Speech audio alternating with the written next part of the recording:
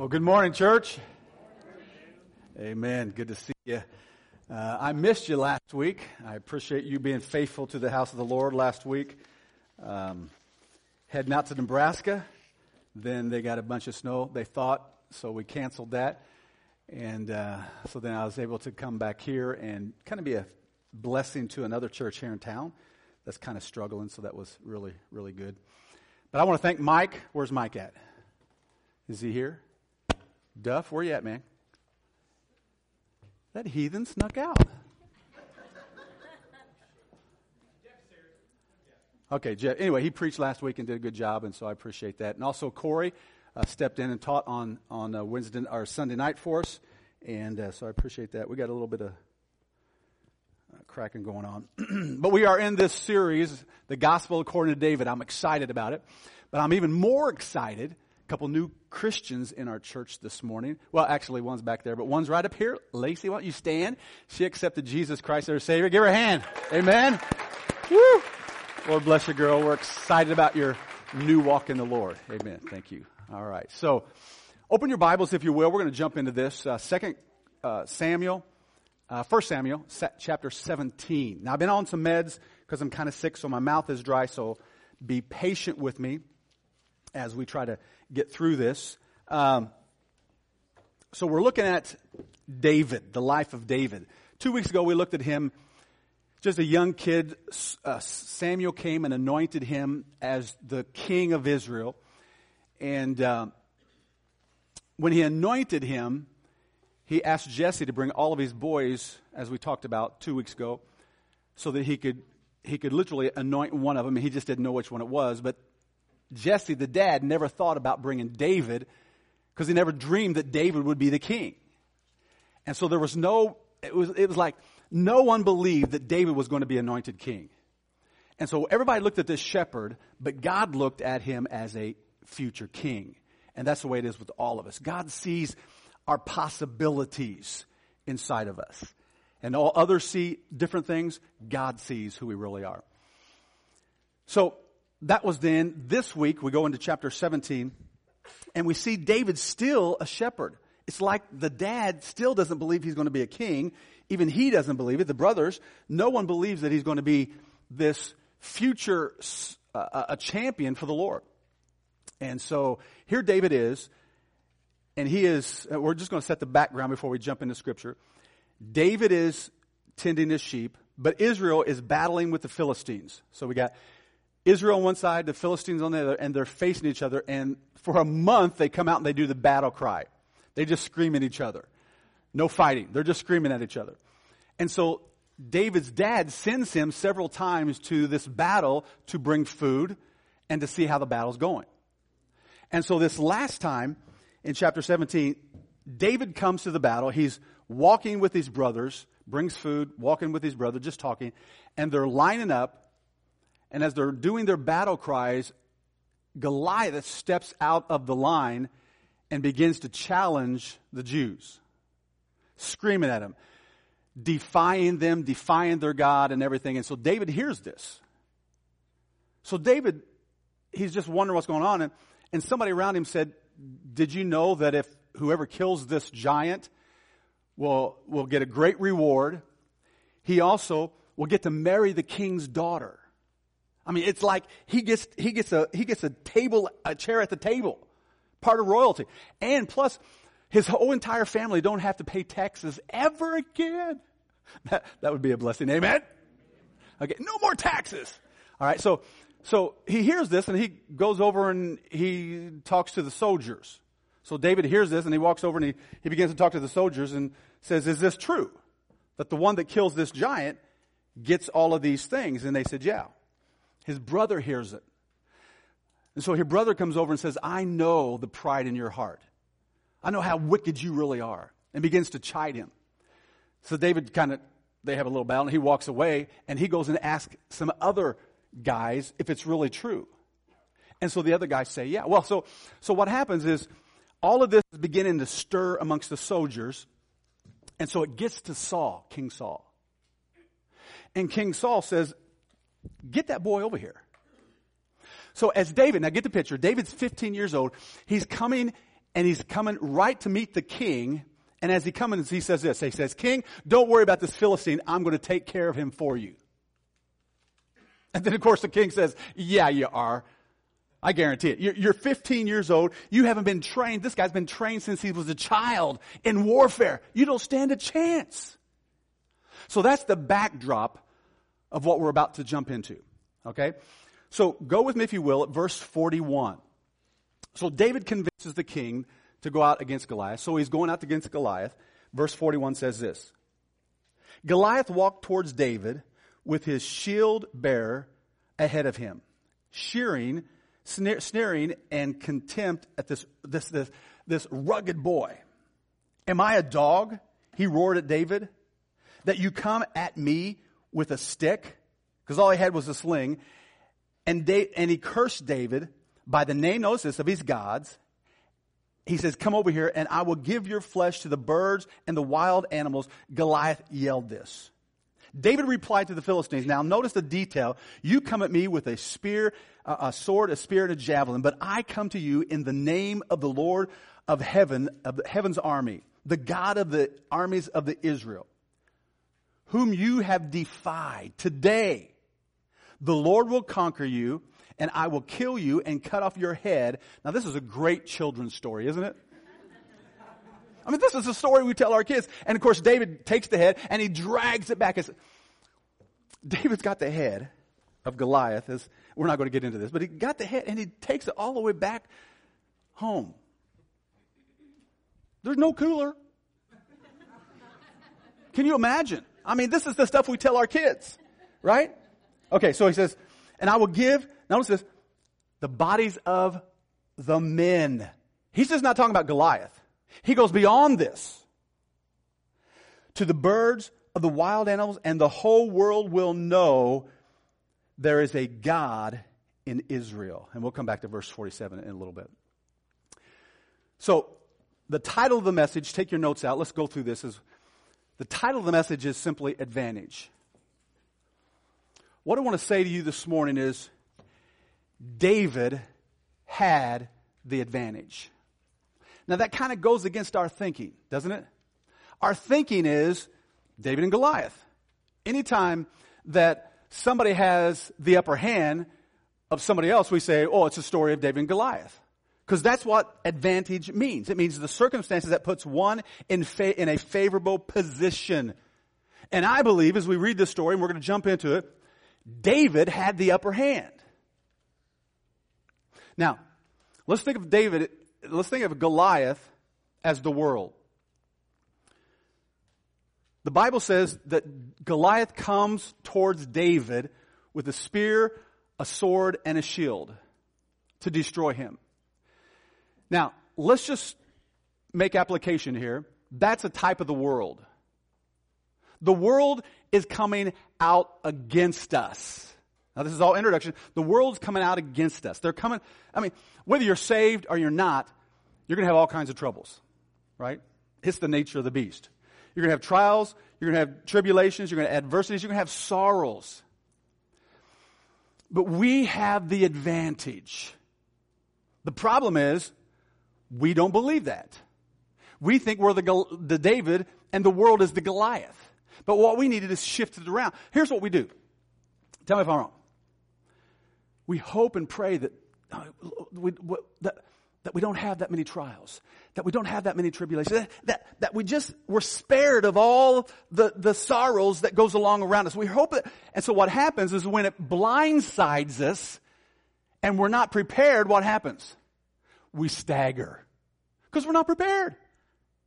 And then the first thing we do is wonder what? Why? How could this happen to me? Right? And it's because we're not prepared. Now, we're going to come back to this verse, and I don't have it on the screen, but I'm going to read it to you. John chapter 16. Fantastic truth. Just introduction.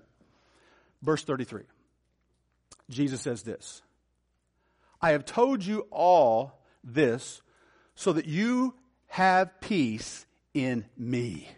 Now, we're going to come back to this, and I'm going to have you circle this. Peace in me. Jesus is warning us that we're going to have trials. But he says, you can have peace in me. Notice what he says. Here on earth, you will have many trials and sorrows. Jesus is telling us this is what's going to happen. So we shouldn't be blindsided. Now notice it says, how many are we going to have? Oh, a couple in our lifetime. Not very many. No, it says many trials and sorrows. But take what? Heart. Be encouraged. Okay? Know they're going to come. And understand the promise that we're going to have peace. Because what? Because I have overcome the sources of your worries, the sources of your trials, the sources of your problems. Jesus says, so what he said, bottom line is we can be prepared for these things. And so when they come, we have the promise of peace because Jesus, He's going to take care of this stuff for us. So we don't have to stick our head in the sand. We can understand they're going to come. Can I hear an amen? I mean, fantastic promise. It's just we need to be ready. No, Jesus said it's going to happen. It's going to take place. So all of these Israelites, every time that Goliath would come out, they would run and hide. He came out twice a day for 30 days. They would do their war chants. Goliath would step forward and they would run. We don't want to do that, amen? We don't want to do that with our trials and our troubles. Okay, so here's the question. What gave David the advantage over everybody else? Why do I say he had the advantage? I'm going to give you 3 points this morning, and you need to follow through because this is something that you're going to need to digest over the next week. Fantastic stuff because we want to be able to get victories over our Goliaths. We want to get victories over our sorrows, our troubles, the things that nail us. We want to get victory. We want to make application to the Word of God. All right? So first of all, what gave David the upper hand? Number 1, he sees things that others don't. He saw things that other people didn't see. You and I, if we're going to have the advantage, we have to be able to have the insight that others don't have. Think about it. The first thing he saw, the way he saw Goliath was different than everybody else. Remember what he said? Who is this Philistine? I thought that was pretty cool. Now, Israelites didn't see him that way, did they? They ran for cover every single time he stepped forward. They saw him as unbeatable. David says, who is this Philistine that you should run from him? Who is he? In other words, the idea is he is a nobody. He is beatable. He saw his enemy as beatable. He looked at Goliath as a stepping stone to get beyond Goliath to the other armies. Remember he said, not only are you going to die, but I'm going to feed the flesh of your men to the birds of the air. He had insight that Samuel offered all of this money, his daughter, and no taxes, because he didn't think anybody could do it unless they were challenged. And even that he didn't believe it. He saw things that others did. His brothers didn't see it. The king didn't see it. Even the enemies didn't see it. Now here's the thought. When the trials come our way, let's look at it from God's perspective. Who are these trials? That they should set us back. The children of the living God.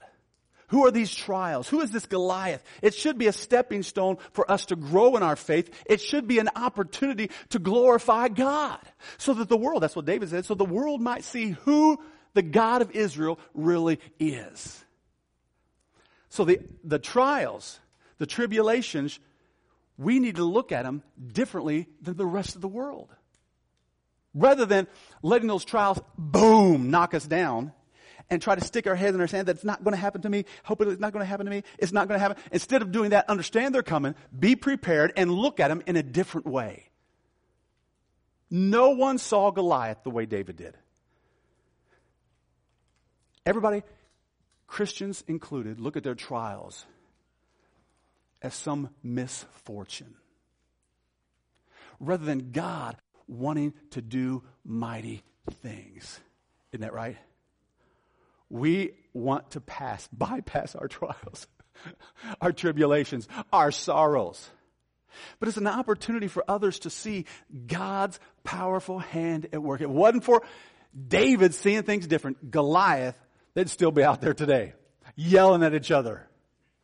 This battle cry. So David sees things that others don't see. He sees Goliath. He sees the armies of the living God. Notice what he says. He said, who is this Philistine that he should defy the armies of the living God? He understood who he was. Saul and all the armies thought of themselves as inferior, not David. David looked at himself. I mean, seriously. He looked at himself as an instrument in the hands of God to accomplish the purpose of God. That's what he looked at. So it wasn't inferior. God was with him, and God was going to accomplish great things through him. Rather than you and I looking at our flaws. David, everybody talks about how he was this wonderful guy with this slingshot. I mean, he practiced all the time. I mean, the Bible talks about the bear and the lion. He didn't kill the bear and the lion with a slingshot. He didn't come after David or Goliath with the slingshot. He came after Goliath in the name of the Lord. I mean, powerful stuff. He killed the bear and the lion with his bare hands. The Lord delivered him out of the paw of the bear, and the Lord delivered him out of the paw of the lion. Constantly, he saw himself as an instrument in the hands of God. Thirdly, okay, God was with him. This is the third insight that he had. Okay, he sees Goliath as no one else sees him. He sees the armies of the living God as no one else. He also sees that God is with him. None of the others around saw that. They did not believe that God was with them. The brothers didn't. King didn't. Even Goliath didn't believe that God was with these. But David believed it. In his heart, he knew God was with him. And when you have this clarity of vision, and you see Goliath or your trials the way God sees them, and you see your sorrows the way God sees them, you have this insight to who you are in Christ. You're not inferior in any way. God is in you, the hope of glory. I mean, God that breathed this world, God that raised the Son of Man from the dead, He lives in you. And you are literally instrument in the hand of God to accomplish His purpose. He saw that God was with him. So when you begin to have this kind of clarity, rather than Goliath's too big, your problems are too big. Okay, I'm a nobody. And God's with other people, but He's just not with me. Then you're going to be defeated on every turn. The trials will get the victory rather than you. So he had the advantage because he could see the enemy, he could see himself, and he saw God. And when you have this kind of clarity, listen, your enemies will look smaller. Your faith will grow great. Your fears will greatly be defeated. The boldness for the cause of Christ will be off the charts. And the distractors, the fault finders in your life, they will fade away. They will die like fleas, dead fleas on the back of a dog. They're just going to drop off. They will mean nothing. Because you can see that God is with you. And you will be able to accomplish things that others won't even try to do. Because you're focused on your inferiors. Your inferiors keep you from stepping out in faith. It keeps you from growing. It keeps you from doing great things for God. Everybody see that? Okay. So let's grab a hold of the truth. Let's begin to see our trials and our troubles and our sorrows with insight of God. Not as we normally see them. Number 2. Okay, what gave David this kind of advantage? He could see what others didn't see. Number 2, he had faith in the living God. He had faith in God. All the way through that story, we see that. And we preach this all the time. But where did David get this faith? Where did he get it? It's evident. Let's go back to some of his Psalms. Let's go to Psalm 63, because this is where it starts. Look at your notes there. Number one, he sought the Lord diligently.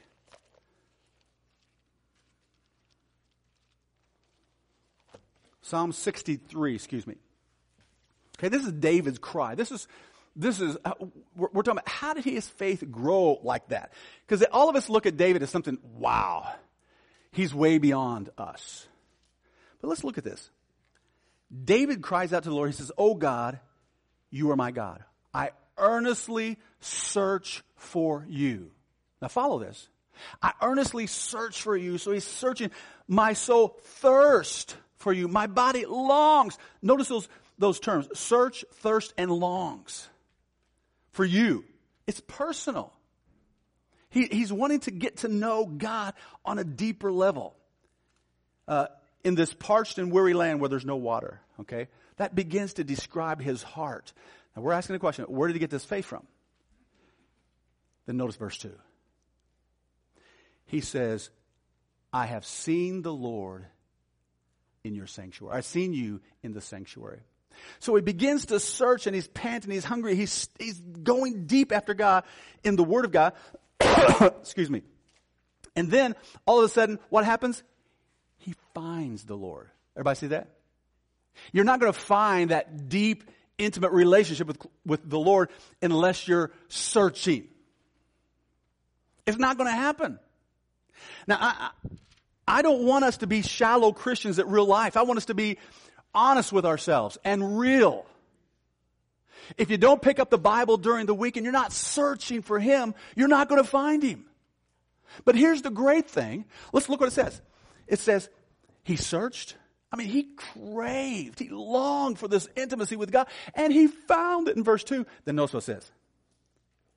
I gazed upon His power and His glory. But before that, I have seen you in where? Your sanctuary. All right. That's the temple. He comes into the temple. He's been searching for the Lord and searching for the Lord. And sure enough, he comes to the sanctuary and he finds the Lord. But not just that, he gazes.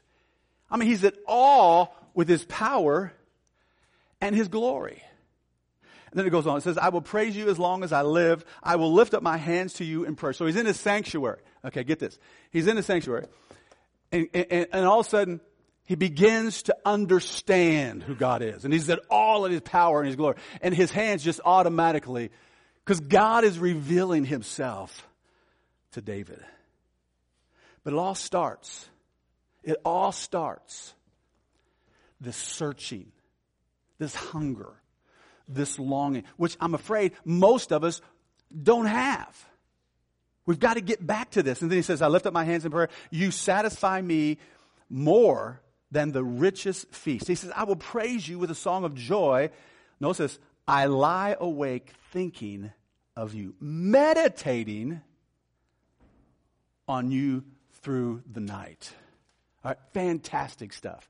Where did this faith come? It starts from this hunger and this longing to know the Lord.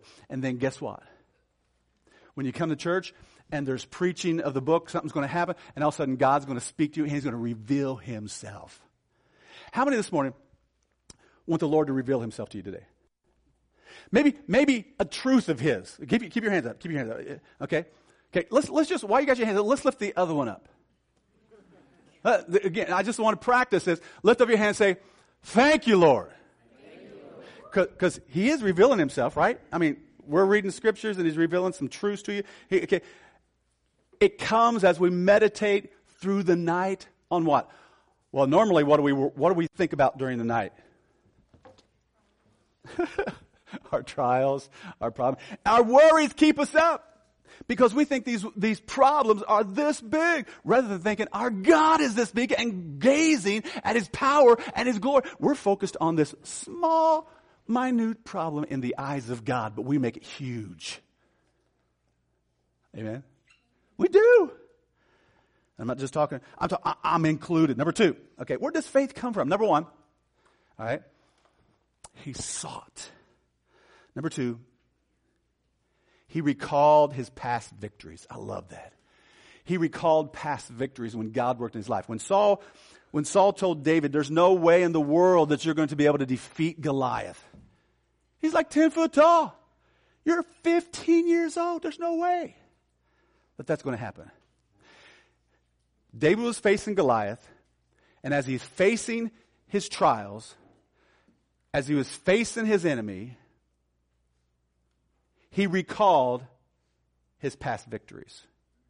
As you are facing your trials, as you are facing those adversities in your life, which they're going to be there and they're going to come,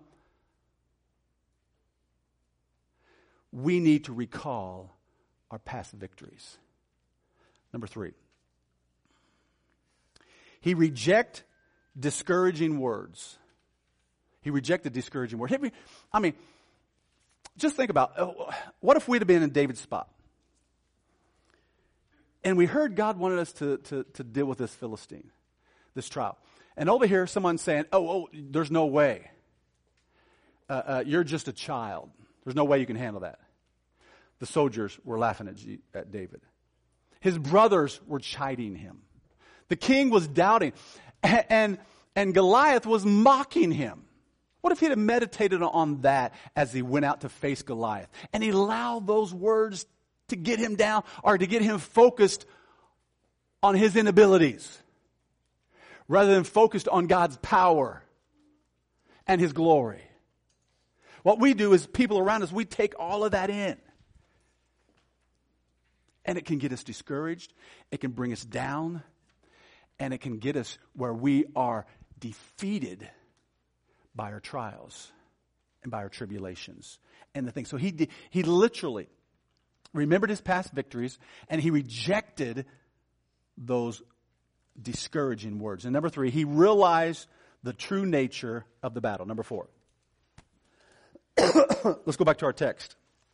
Look at verse 47. David understood. He's talking about after he defeats Goliath, and it says, and everyone assembled here will know that the Lord rescues his people. But not with a sword, not with a spear. This is the what? This is the Lord's battle. And that's what we need to remember. In John 16:33, Jesus says, you're going to have all these sorrows. You're going to have all these troubles. But I have overcome the world. Well, what in the world's that got to do with your trials and troubles? Why did he use that in the same sentence? Why did he use that in the same verse? Because he says, in this world, you're going to have trials, you're going to have troubles, you're going to have problems. John 16:33, he says that. And then over here he says, but take heart, be encouraged, because I have overcome the sources of all your trials, of all your troubles. I have overcome Goliaths that have come at you with their swords, their spears, and their shields. All you have to do is by faith believe what I've said and take advantage that I will take care of these problems. In other words, when the trial comes, I knew you were coming. I knew you were coming. Lord, here it is. How often do we do that? I mean, let's just be honest. How often do we do that? We just start racing with what are we going to do? What are we going to do? How are we going to fix it? How are we going to fix it? How are we going to fix it? Am I right? That's what we do. And I know it's true because number one thing I do is I do a lot of counseling, so it's just what we do. I said, have you ever thought about the Lord? And the majority, because we're kind of young in the Lord, so sometimes the Lord and getting on our knees and searching for God is almost like the last thing we do. And when we search and we hunger and we thirst and we come to the sanctuary, God shows up and we gaze at his power and his glory. It's fantastic stuff. The battle is the Lord's and not ours. And hopefully this is encouraging because we're all in the same boat. Am I right? We're all in the same boat. I mean, none of us are way above anybody else. We're in this together. And we need each other. I need you to expect the trials that are coming your way. Because if you don't expect them, you're going to be discouraged. You're not going to be there to help me. I'm not going to be there to help you. And we're all going to be having our head in the sand and not prepared, not ready. And we could be discouraged for years. We could be defeated for years where we're not being used by God. We're not instruments in these hands because we've been focused so long on woe is me. I mean, seriously, I've been there. And we're so wrapped up, we think, oh, we're so insecure. Only this guy can really be used by God. This guy. And we get wrapped up in all of this garbage, lies. Because his goal is to get us wrapped up in that stuff. Okay, number 3. What gave David the advantage? All right. He saw what others did not. Number 2, he had faith in the living God. And what gave him faith that he sought, he recalled, he rejected, and he recognized the true nature of the battle. Number 3, what gave David the advantage? Okay. Number 3 is the governing principles of his life. The governing principles of his life. There were some certain principles that he believed and he held on. I mean, kid's only 15. Think about this. He's 15 years old. Even before this, God sent Samuel to anoint him because he knew that David had a heart after God. Why do you have a heart after God? God knew that David was going to obey him in all his commands. He was obedient. That's the governing principle of David's life. Number 1. Let me give you 3 of them. Okay? And we see this from verse 45. He says, I come to you in the name of the Lord. What does that mean? It just means he's a vessel. He's doing what the Lord wants. It's about God's kingdom and not his kingdom. The number 1 principle, the purpose of his life was the purpose of God. His brothers claimed that his purpose was selfish. The king claimed that his purpose was impossible. But David said, there's something bigger than me at stake. And that God has a purpose and he has a plan here. And that purpose and plan is to reveal that we are the armies, not just of anybody. We are the armies of the living God. We're the armies of the living God. David really believed that. His purpose. The name of the Lord was at stake. Number 2, the power he trusted in was the power of God. Now, you can look at that verse 46 and verse 36 as well. He trusted in the power of God. All right. Romans chapter 8 talks about this. It says, if God be for you, who can be against you? Now, the problem with that is we see that verse, and that verse tells us that any enemy that comes at us is not going to get victory. Okay? They don't even stand a chance. And so we see that and we want to claim that promise, but it seems like we've experienced defeat on every turn. So how does that line up with our experience? Right? Well, sometimes the defeat is the plan. Because sometimes we need to be humbled. Can you hear an amen? Sometimes we need the defeat so that God can rise up and he's the one that gets the glory and it's all about him and his kingdom and not my kingdom. Sometimes I need to be defeated and he will never, of course, be defeated. Now that's just a small battle, but of course he's going to win the eventual war. All right. So the power he trusted in was the power of God. Thirdly, the glory he sought was the glory of God. Amazing. All he cared about was the glory of God. Verse 47, he specifically states in verse 46 and verse 47 that everyone will know that there's a God in Israel. That was his thought. So he wanted to magnify and glorify God rather than his own personal kingdom. Why did David have the advantage? Because of these governing principles of his life. Now, I don't know where you're at this morning. But the Bible says we are the ones that have the advantage. We as children of God have the advantage against all the trials and tribulations and adversities and sorrows that come our way. We have the advantage. Why? Because God is with us. If He's not with us, why are we gathering here? If we're not coming to actually seek the Lord, are we just coming to put in a time clock and walk away and say, I did my time, so hopefully God will bless me. Hopefully God will bless me. Hopefully God will... No. Seriously. We need to come with a different mindset. God, I want to know you. And I want it to be about your kingdom and not my kingdom. And when it's about His kingdom and not my kingdom, then all of a sudden we have, listen, all of a sudden we have John 10:10. We have the abundant life that He promised. Why is all these Christians not having the abundant life? Because it's about their kingdom and not about His kingdom. When you're serving Him and you're serving others, all of a sudden that brings you joy and delight because people get saved. People's life turns around. It's all about that rather than the trials. When you're focused on yourself, oh, there's nothing more miserable. How you guys doing? Sorry about that.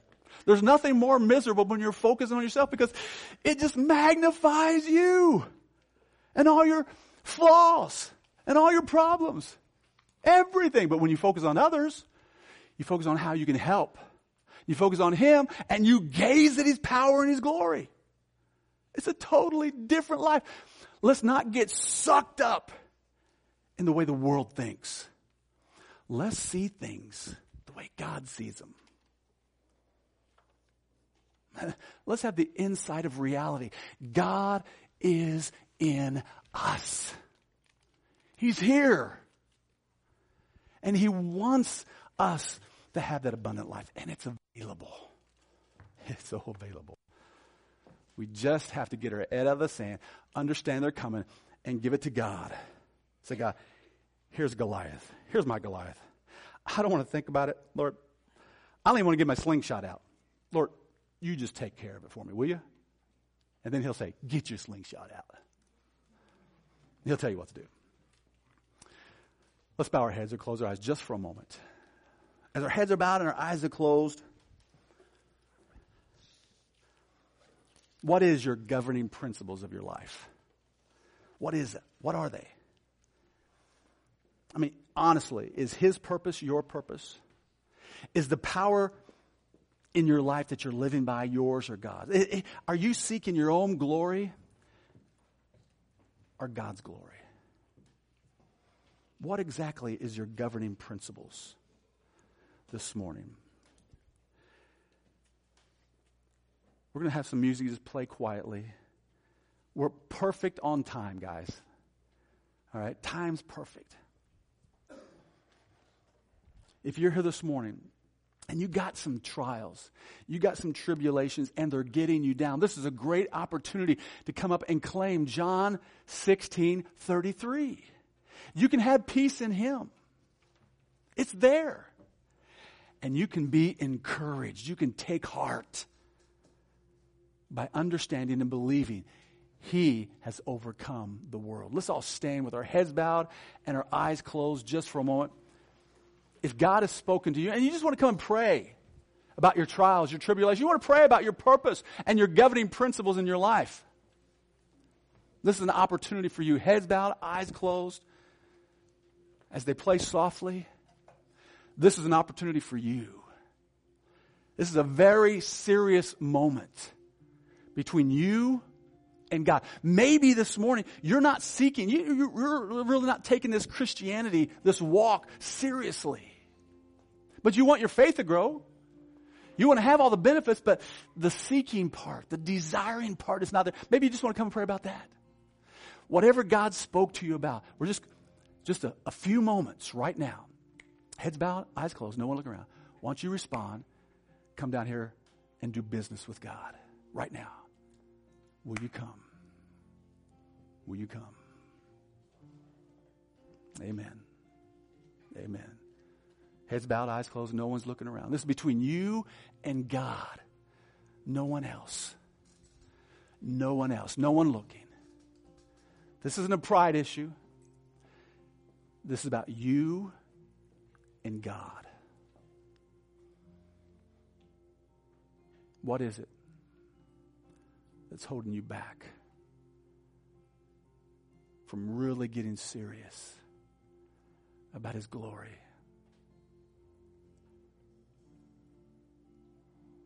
About serving something bigger than yourself?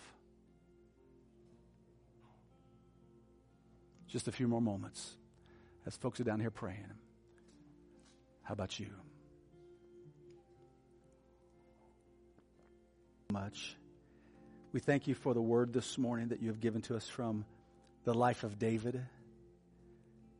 Thank you for revealing to us that we have the upper hand. Our trials, our tribulations, all of these things, they don't have the upper hand. We do, because you are with us. May we see this, Lord. Help us to, on a daily basis, see that we have the advantage, that greater are you in us than he that's in the world. That if you're for us, it's rhetorical, but if you're for us, no one can stand against us. May we see these truths, and may we begin to believe them and incorporate them in our lives. Father, may this be a time that we take the next step in our Christian walk with you. God, I pray this morning that you would help us to long for you, to thirst for you, like a deer in a parched land where there's no water. And then, oh God, may we see you. May we find you. I'm talking about the meditation upon your word reveals insight. Lord, even David said, because of his meditation upon your word, he had greater understanding and insight than all his teachers. Father, that can be us. Help us this morning to literally have that kind of hunger so that we can get to know you intimately.